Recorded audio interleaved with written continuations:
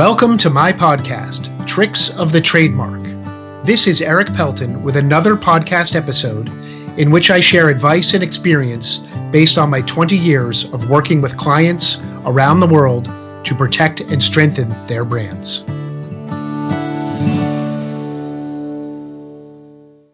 I just recently gave a presentation to a group of lawyers about the Trademark Modernization Act. And the feedback was tremendous, so thank you to the audience for that. And it inspired me to try to make a condensed summary of what I talked about in that presentation for you all listening or watching with me today. So there's a lot to unpack here in the Trademark Modernization Act, but I want to hit the highlights at least, and I'm going to start by telling you about the background of it. It was passed by Congress in December of 2020 in one of those big pandemic coronavirus relief packages. Thousands of pages long, included, even though it has nothing to do directly with pandemic relief, it included the Trademark Modernization Act, which was signed by President Trump into law on December 27th, 2020. The USPTO then published proposed rules in early 2021, and then the final rules were published in November of 2021, and the Trademark Modernization Act took effect on December 18th, 2021. One of the key pieces of it is that it creates new grounds for ex parte challenges to a trademark registration based on expungement or re-examination is the language used. And what is the ground of expungement? Well, it is to challenge a registered trademark that has never been used in commerce. There are limitations as to the timing of when this challenge can be made, and this does not replace, nor does the re-examination replace the existing procedures and grounds that can be brought at the Trademark Trial and Appeal Board in a petition to cancel of abandonment or non-use. So the second type of ex parte challenge is this re-examination proceeding. And that is where a petitioner, again, there is a petitioner, but it's an ex parte proceeding. It's not a dispute before the appeal board, and you'll see a little bit more about what that means in a moment.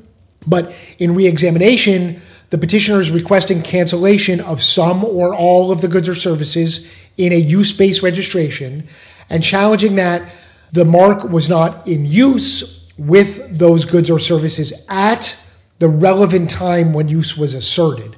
Basically, if it was a use-based application under 1A at the time the application was made, or if there was an allegation of use filed during a 1B application at that time of the allegation of use period.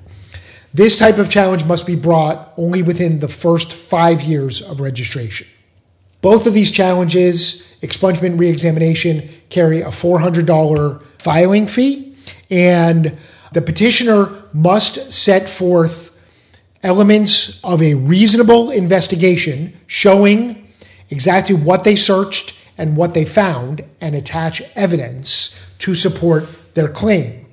And there have been a few dozens of these filed so far, and you can see in the slides that accompany this, I've got a link to some resources and to the page at the USPTO that actually lists all the proceedings, and you can dig into those and look at some of the evidence and how the claims have been made.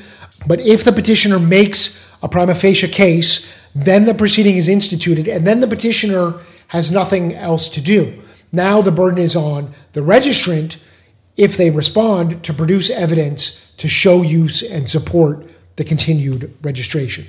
The registrant gets 3 months to respond once the USPTO issues an order directing them to respond. An extension is available with a fee. One more twist to this is that the director can institute these proceedings even if there is no petitioner, if they have reasonable basis and grounds and belief that the mark was not used at the appropriate time or was never used. To my knowledge, there are none of those proceedings yet, but I wouldn't be surprised if we see those coming as the USPTO gathers more information about bad faith filers, submissions of fraudulent specimens, and other filers that are causing what we call deadwood on the register, meaning that they shouldn't really be entitled to registration because their mark as applied for was not really being properly used with some or all of the goods and services. And that's what these proceedings are meant to try to address and to try to give those affected a quicker, more streamlined, less burdensome, less expensive, ultimately, way to address and challenge those registrations. Again, we're waiting to see these play out more, but that's like the key action created under the Trademark Modernization Act. A couple other smaller details is that coming in December, we will see shorter response times for office actions. So instead of 6 months, most office actions will only have 3 months to respond by applicants. That's going to be a big change for applicants and for their attorneys, and especially for docketing systems and software that are used to calculating and monitoring and reminding about these deadlines.